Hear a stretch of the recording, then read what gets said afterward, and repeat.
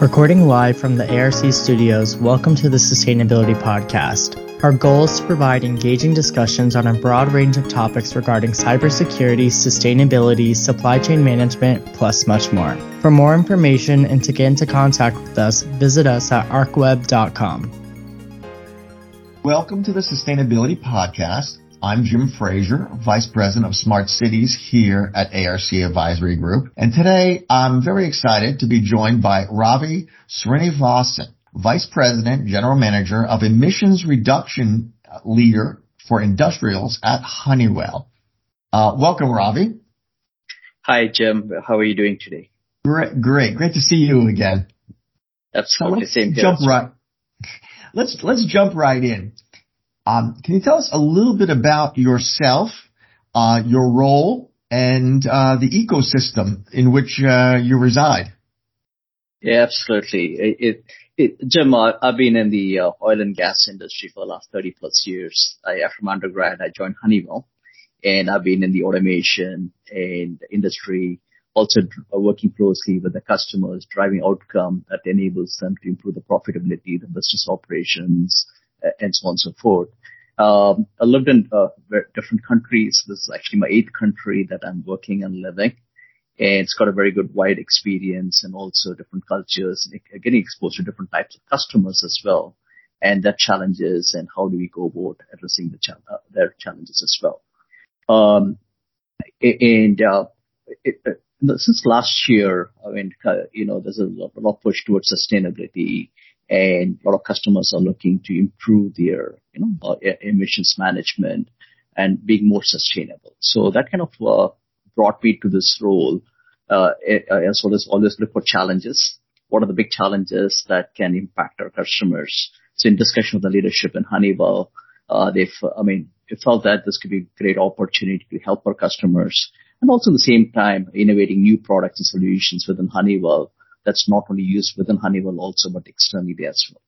This kind of brought me to this role early last year. And since then, I've been quite focused on developing new products and solutions, really understanding what the needs of customers. A lot of solutions do exist, but what is fundamentally missing is a long-term view of the challenges that we have and how we can programmatically approach the customers, helping them in the journey. I always felt that this is not like one-off solution. If it's the solution to achieve net zeros or a carbon neutrality was so easy, people do it overnight.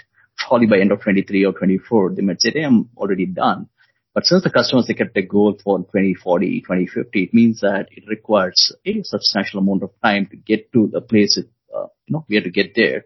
And also you need to handhold the customers in this journey, correct? And that's where Honeywell comes in. And Honeywell is quite uniquely positioned from the perspective of the technology, the solutions, the products that we have.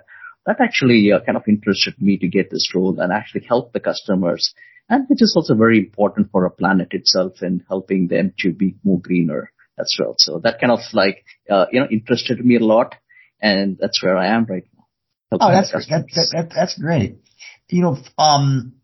For some of our audience, they may be wondering what exactly is emissions? What falls under that umbrella? So can you start just by describing, what is emissions and what is emissions management? Yeah, absolutely. There are standard rules and definitions already exist in this place. We call it scope 1, scope 2, scope 3, which is predominantly, being referred to. Of course, there are newer scopes being talked about. And if you see the internet, you see the scope 4s as well. But primarily, we are focusing on the scope 1 and 2 and 3. But having said that, scope 1 is probably the most biggest one in terms of the emissions. Scope 1 is the direct emission that is coming out of the plant or your own operations, right? This includes combustion, the coming out of, say, boilers, furnaces. Then there's a fugitive emissions, there's a process venting, etc., right? So this is what any emissions arising out of your own operation, scope 1. Then we have the scope 2 emissions that's coming out of the indirect emissions from the purchased electricity or purchased steam, for example. Anything beyond this, which is the upstream or the downstream, like you buy something from someone else or you're selling something to someone else, the emission associated in the upstream side and the downstream side of the value chain is scope 3. But if you really go back in the fundamentals, the scope, if you're able to manage the scope on emissions, correct, you're able to address the reduction completely in the overall value chain. Scope 2 is someone else's scope 1 is scope 2 for someone else, correct? It's always it becomes part of the value chain. So our fundamental focus is more on scope 1 if I'm able to help the customers in reducing the emissions, right? So the emissions, the way I'm seeing it is that, let's take combustion, for example. We burn things or other, say, for example, the boilers. We have used natural gas as a fuel, for example. So as part of the process, how do you optimize the use of the gas? How do you ensure that the control is happening in a very tight fashion so that amount of energy being consumed is very optimal? So which means that energy and emissions are very related. Lower the energy consumption, lower the emissions. So just an example. So our main focus on scope 1, of course, along with that in helping the scope 2 and of course eventually the scope 3 as well. So that will help the customers to manage which suppliers they need to choose so that the overall the end product, the carbon footprint of the product is the lowest for them. Okay. Thanks for that. Before we talk about, I'm looking forward to talk about these repeatable solutions you have. But before we go there, what are the main application areas where Honeywell has an impact in this domain? Yeah. If you look at the scope 1, I'm just looking at, say, combustion, for example, right? For combustion, it's all about how do you improve the overall combustion efficiencies within the plant. So we do have substantial amount of solutions around this in the process area where we have the ability to help the customers to run the plant more efficiently. Okay, that's one. So if you look at the flare, having a flare watch, for example, that also is solution that we have. The third thing is that just to give you a little bit of high level, I can always dive deep as you move forward, is also on the leak detection, correct? Especially the fugitive leaks. Methane is a big deal considering the global warming potential. Current mechanism that the customers follow is what we call periodic inspection. So they typically go around once a quarter or once in 6 months, depending upon their operating procedures, looking for leaks in the field. And what happens is that anything in between, most of the time it goes unnoticed. And when you do a lot of, leak emissions using emissions calculations and factors, you're actually not representing a right emissions in the plant. You may be estimating or overestimating as well. So, but at the end of the day, if you really look at natural gas as a feedstock, if you're losing it, you're not actually converting to end product in a number of cases. So we're having a direct measurement, ability to track the leaks in real time, and ability to mitigate, it actually helps in the bottom line of the organization at the same time, reducing the greenhouse gas emissions as well. So there are a lot of these solutions that we have. The industries that we serve actually cuts across all the process industries. Actually, if you really look, combustion is a combustion irrespective whether it's in oil and gas or it's in pharmaceutical. The boilers are boilers, right? So from that perspective, our applications are all very modular in structure, ability to use the same models from one industry to the other industry and so on and so forth. Also beyond industry, we also have solutions around the buildings where we do substantial amount of work on energy optimization in HVAC management, boiler controls and other things in the building. And also we extended that across to the flights as well, the flight efficiency. How do I take when the pilot is flying, which is the best route to get to the destination at the lowest energy consumption, right? So we kind of cut across multiple different industries, in the segment, to help our customers in the energy reduction. That's fascinating. I didn't expect such a breadth of industries there from flight to leak detection, let's say. Yeah, that's right. So what are the challenges that you're finding in deploying, these answers to these challenges that are out there? What are you facing? Yeah.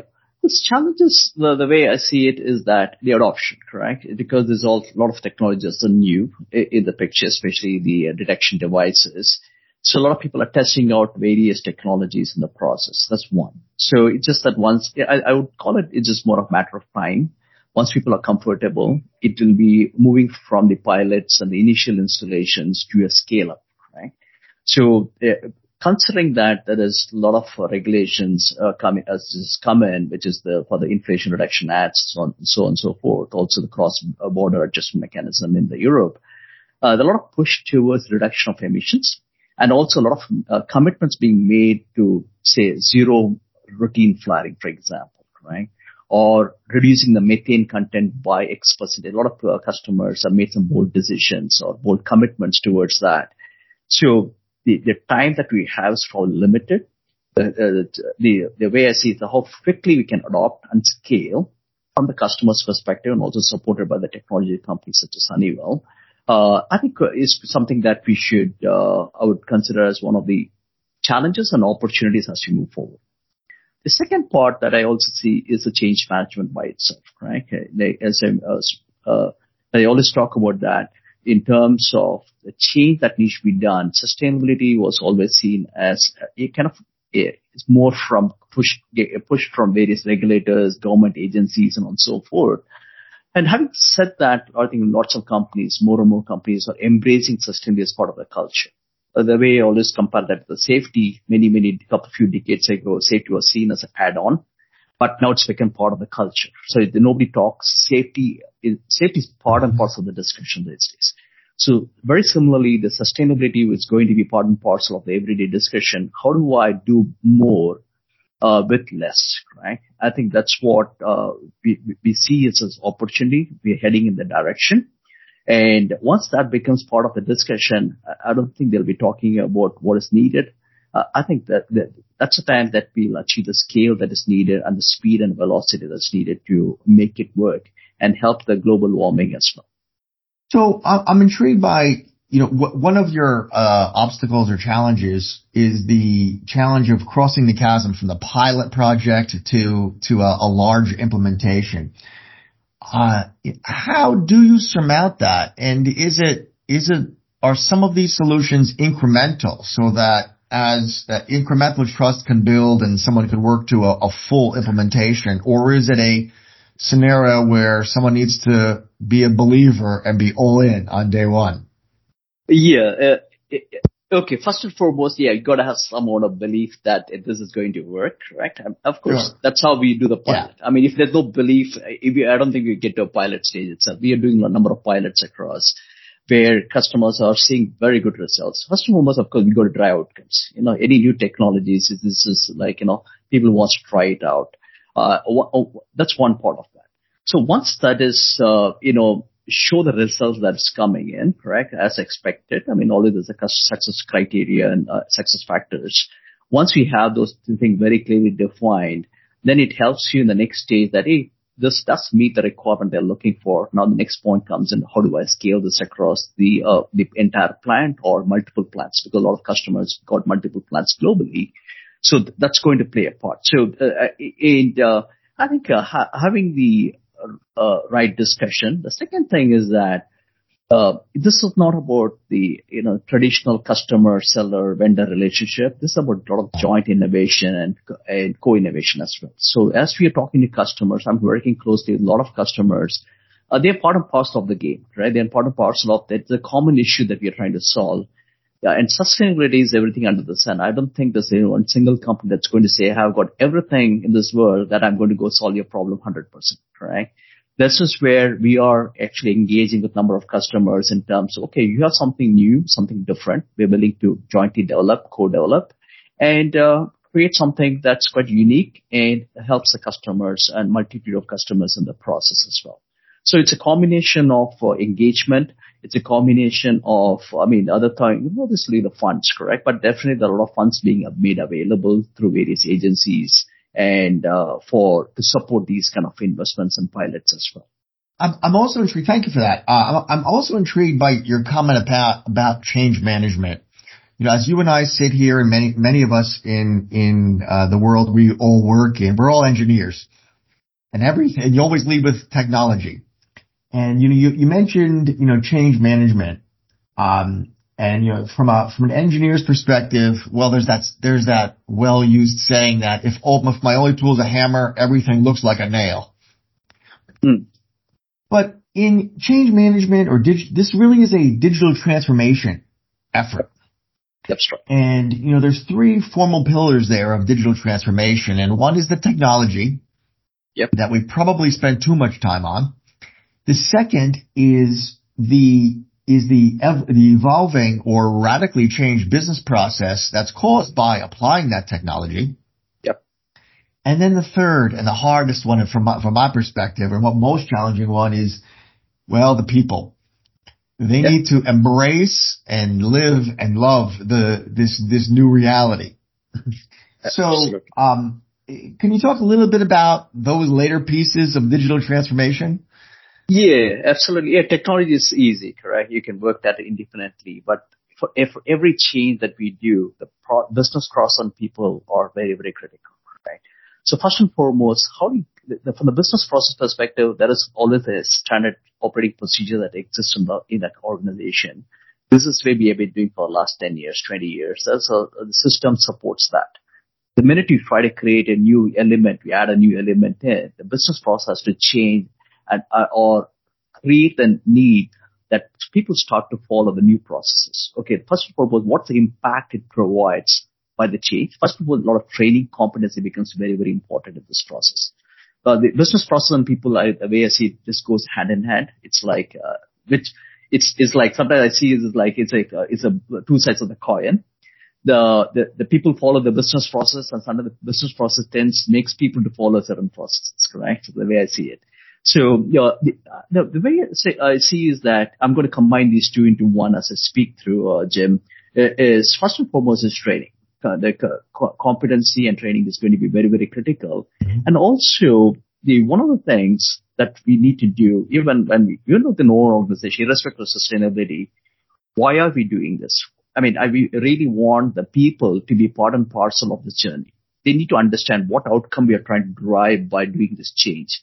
And the minute they understand the outcome that we are driving in terms of the global warming or in terms of making more sustainable product and creating a better future, not just for the planet, but also for the future generations, people are going to embrace the change. It takes time, but it requires constant messaging from the leadership and also it kind of walk the talk. Right? It's just not about telling other people. I mean, I always say, there's another background I always have. Sustainability starts with me. Right? It's not about number of times you said, what are you doing about sustainability? There are times I need to say, what am I doing about it? The minute I believe in that, then our action starts to demonstrate that I really am concerned about sustainability. I'm doing everything to impact, in a positive way for the organization or for, the people around us. So that starts with the leadership. I mean, like, for example, within Honeywell, there's a constant message that comes on in terms of what are we doing internally, how much are we doing in terms of reducing our energy, in emissions and so on and so forth. So that it kind of percolates down the organization. I would say that everybody in our organization talks about sustainability and then what they're doing to contribute. Creating those kind of a pool in terms of the system within the organization goes to make a lot of difference. It's very similar to safety, correct? The amount of signboards you see into the plant. I see in one of the plants, it's like 20 years ago when I was visiting one of the plant, we are safe until the first accident. Correct? It's a pretty catchy statements and slogans out there. And people take an extra effort on safety, right? And this is like a little bit towards a similar angle. It comes from the constant messaging from the customer, from the top management, and the impact. And also, as you see this transition towards the green premium from a commercial perspective, okay, that's going to make a lot of difference. The way we have this financial accounting system, correct? Similarly, a carbon accounting system would drive from the economic perspective. When they start to see the value of carbon in terms of a dollar, I think it will change a lot. So I think we're heading the direction.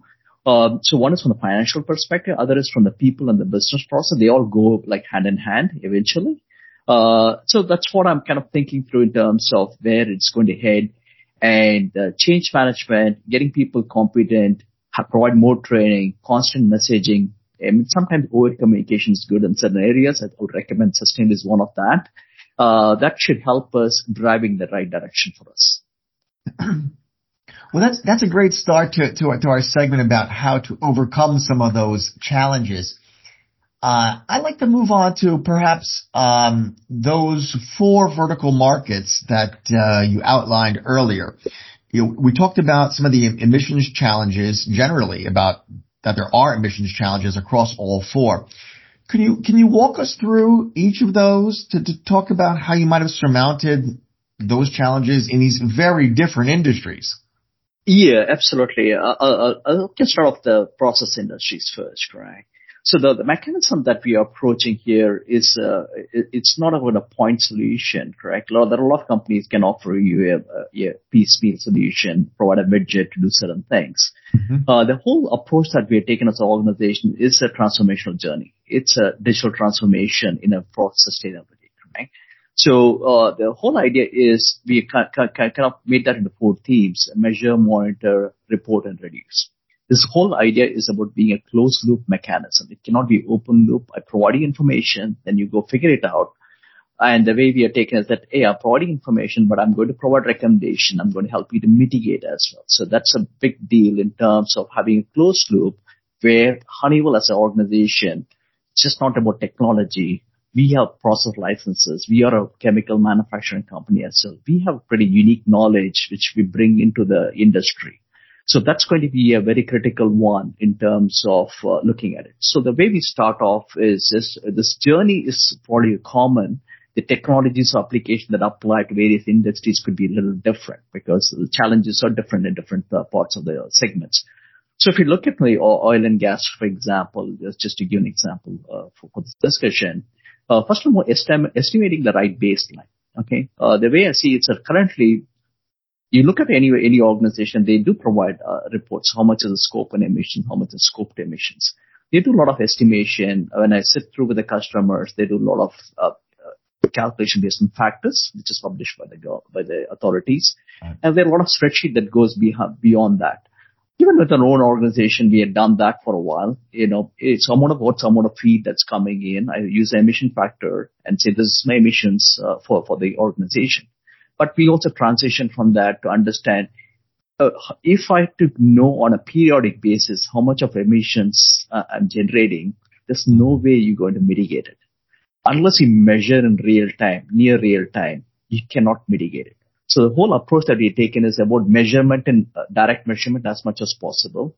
And also managing near real time is going to make the difference for the customer. It's like the way we run our plant, right? It's like if I don't know what's happening today, I can't mitigate that. So the whole software that we have generated is about making sure we actually understand what are the emission sources in the plant, which is nothing rocket science.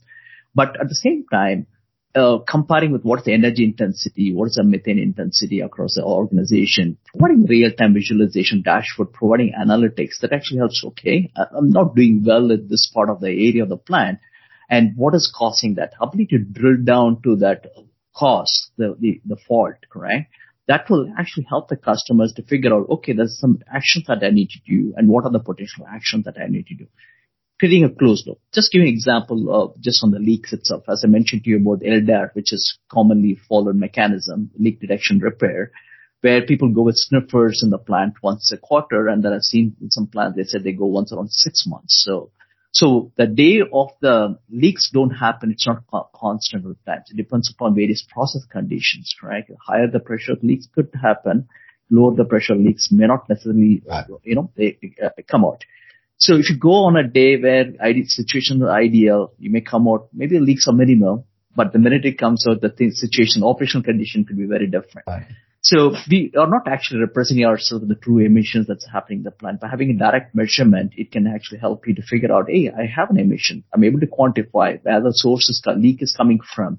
I can generate a work order. I can close the loop by fixing the loop. In some of the instances where we've done, customers initially said, we are fine. We don't have leaks. Still, we installed the sensors. Oh, okay. We can see it, but good thing. They depending upon the threshold, they sent the technician, fixed it. Otherwise you would have probably figured that out over the next few months, right? That's the kind of feedback that we got.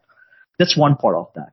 The second part is also having a fence line monitoring through our cameras for the gas cloud imaging cameras, having a 360-degree view of what's happening across the plant, ability to track and measure and monitor from a distance what are the different types of leaks that's happening in the plant. So that also provides you, sometimes the bottoms up versus top down reconciliation.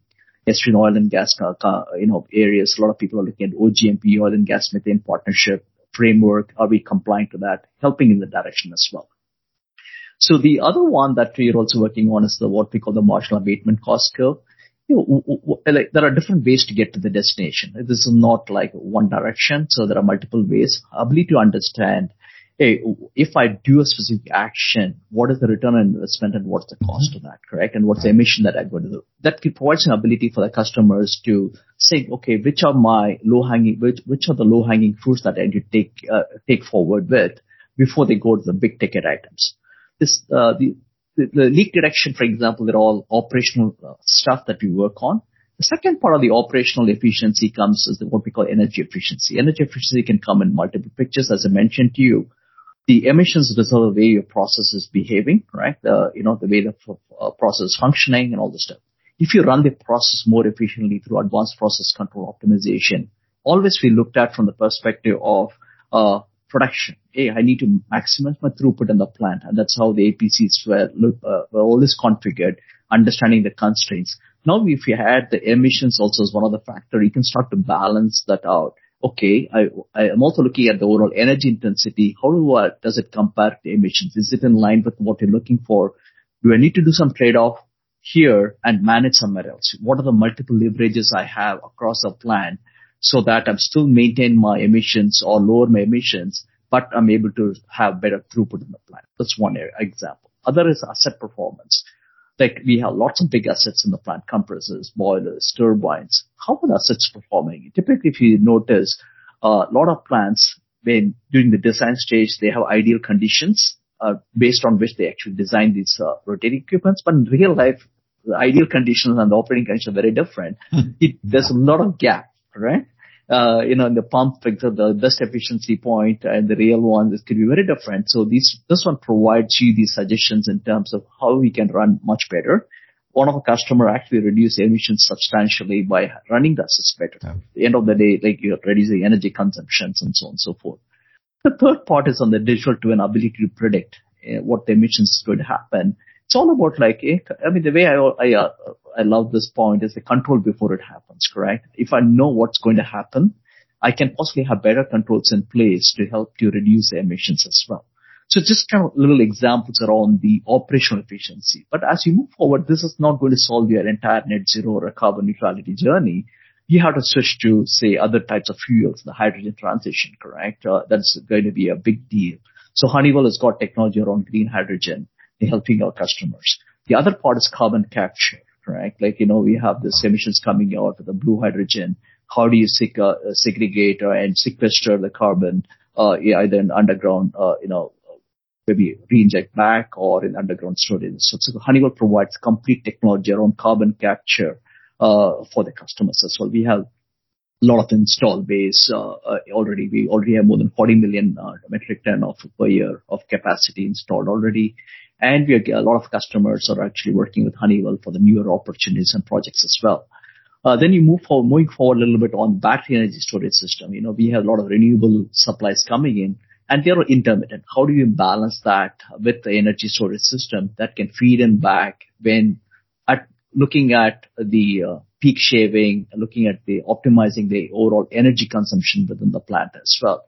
We're also introducing flow batteries, which is for the longer term duration storage, which is even actually much, much lower energy consumption or emissions from that perspective. So that's another area that we are looking at as well. Then we also have introduced a lot of technology around eco-fining for sustainable aviation fuel. We already have lots of customers. We have more than 24 licenses, I think, globally in the space. And probably it's increasing on a regular basis. So if you really look at, there is a measure part, making sure we have the right measurement, monitoring on a real-time basis, providing predictive analytics for the customers to make more insightful decisions, and also correlating what causes the emission is very, very important, because that's how we can address the root cause. Then comes the operational efficiencies part, correct? Which these are all very typically NPV positive. There's a good ROI. These are low-hanging fruits. Then you move on to the fourth part, which is the energy transition piece. So from Honeywell's perspective, we have the technology, not only from the automation, software, we also have measurement, also process technologies that makes us quite unique in this industry. Along with that, one thing that I always said is that this is journey. Honeywell has been working with customers for many, many years. And this is where we can actually help the customers over the next decade, 2 or 3, to help them to get to that end point as well. Wow, so this is more from the Yeah, I mean, you focus there, and I understand your focus is industrials, but you also had mentioned buildings, Yep. Flights, aircraft. I know Honeywell has an active presence in the advanced metering infrastructure market as well. That's right. Can you talk about some of those? Yeah, absolutely. So when it comes to the building automation, correct? I mean, Honeywell has been in the building business. If you really read, Honeywell started with the thermostat, correct? I mean, way back in 1885. That's the time I think it's really started off with the thermostat, temperature control devices. So we got probably installed base probably around 1 million buildings globally in terms of various technologies or solutions being installed. There's been a lot of point solutions or a combination of end-to-end solution. When it comes to the building automation, what we're looking at is energy optimization, correct? There is electricity being consumed in the building. They're all scope 2 predominantly because they source energy from outside. Of course, customers may think to go from the traditional energy source to a renewable source. That actually swings the scope emissions from one end to other end overnight, correct? That's one. But also a lot of the lighting, a lot of HVAC related stuff. There are a lot of people in the building, correct? How do you optimize the energy? So we have very similar to advanced process control optimization that I spoke about in the industrial space. We have what is called energy optimization. We have sustainability building manager. That's a solution that we call it in the building space. That actually helps the customers to figure out how do I need to operate my building more efficiently, right?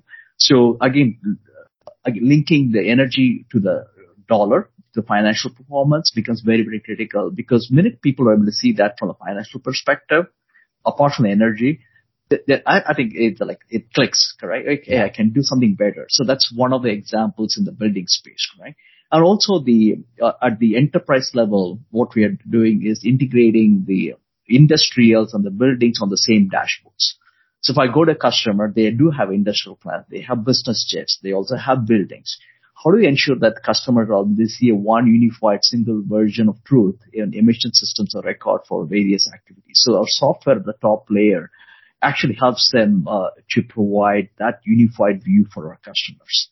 So looking at the flight, I just talked about, when I go to the airlines industries, they've got a lot of scope 3, for example, for sure. But I'm not going to talk about scope 3 for today, but focusing more on scope 1, scope 2. The biggest thing they're looking at is that if I change from the jet fuel to sustainable aviation fuel, it swings a lot in terms of the emissions that they're doing. Yeah, that's what Honeywell provides for the airlines. Like, for example, last year or so, United did provide a paper. United Airlines are using sustainable aviation fuel from Honeywell technology in the flights. And they talked about somewhat of reduction that they're making in that process. That's one. Second, I talked about the flight efficiency. It's a kind of it's a software. I think probably quite a number of airlines are already subscribed to the particular software.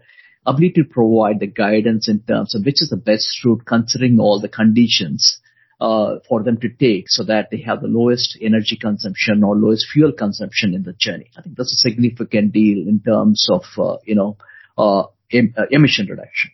Third part, if you look at, there are tank farms at the airlines facility, and there is a lot of buildings as well. So it's a combination of the buildings and other things that we do for the airline industry. So one is from the flight part of it itself. The second part is the assets that the airline industry own, whether they have, tank farms for the fuel. How do you ensure that the leakages are minimum? It's the process venting is minimum out there. How do we enable the airports to be more efficient so that all these things contribute in terms of reducing the energy consumption and improving the emissions performance as well? Okay. That was fascinating and very much in detail. That was much appreciated. Let me ask you, we've covered a lot of ground and we're nearing the end of our time here.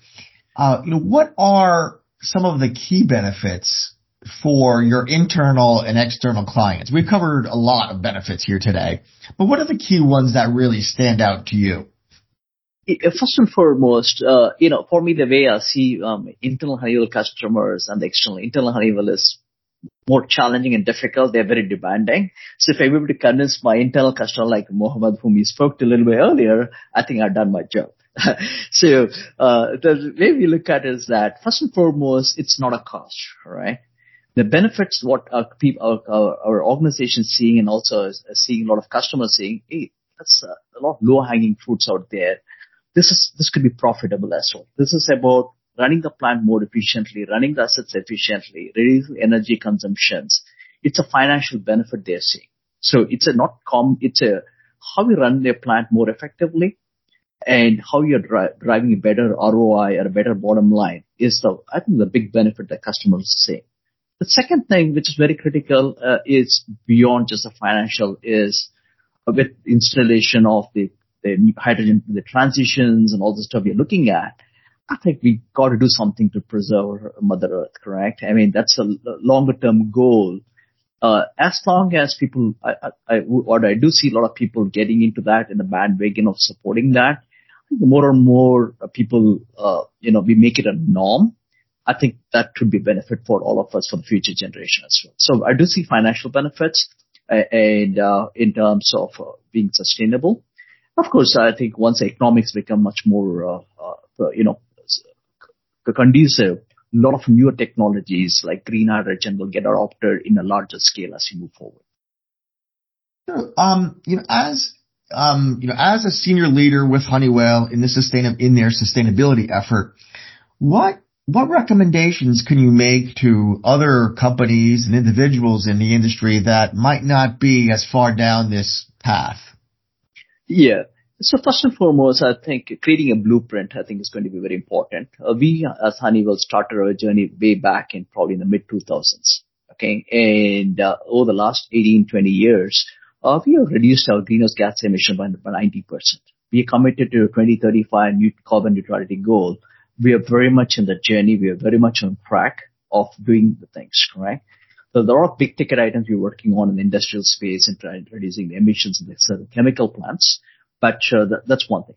First and foremost is there should be a bold commitment from especially the people who are in the nascent stage. Okay, what do I need to do? Making a bold commitment and embracing that, hey, I have to do something. Making a commitment, okay, I want to be by 2035, 2040. What are the numbers are depending on the organization? I want to be carbon neutral or net zero or aiming for a net zero. I mean, the way I would put it, getting to net zero may be very challenging. Aiming to get to a near net zero, the commitment needs to be there. Then that needs to be part and parcel of the key leadership messages, and they need to start tracking internally what they're doing to achieve that, correct? One is saying, other is actually execution.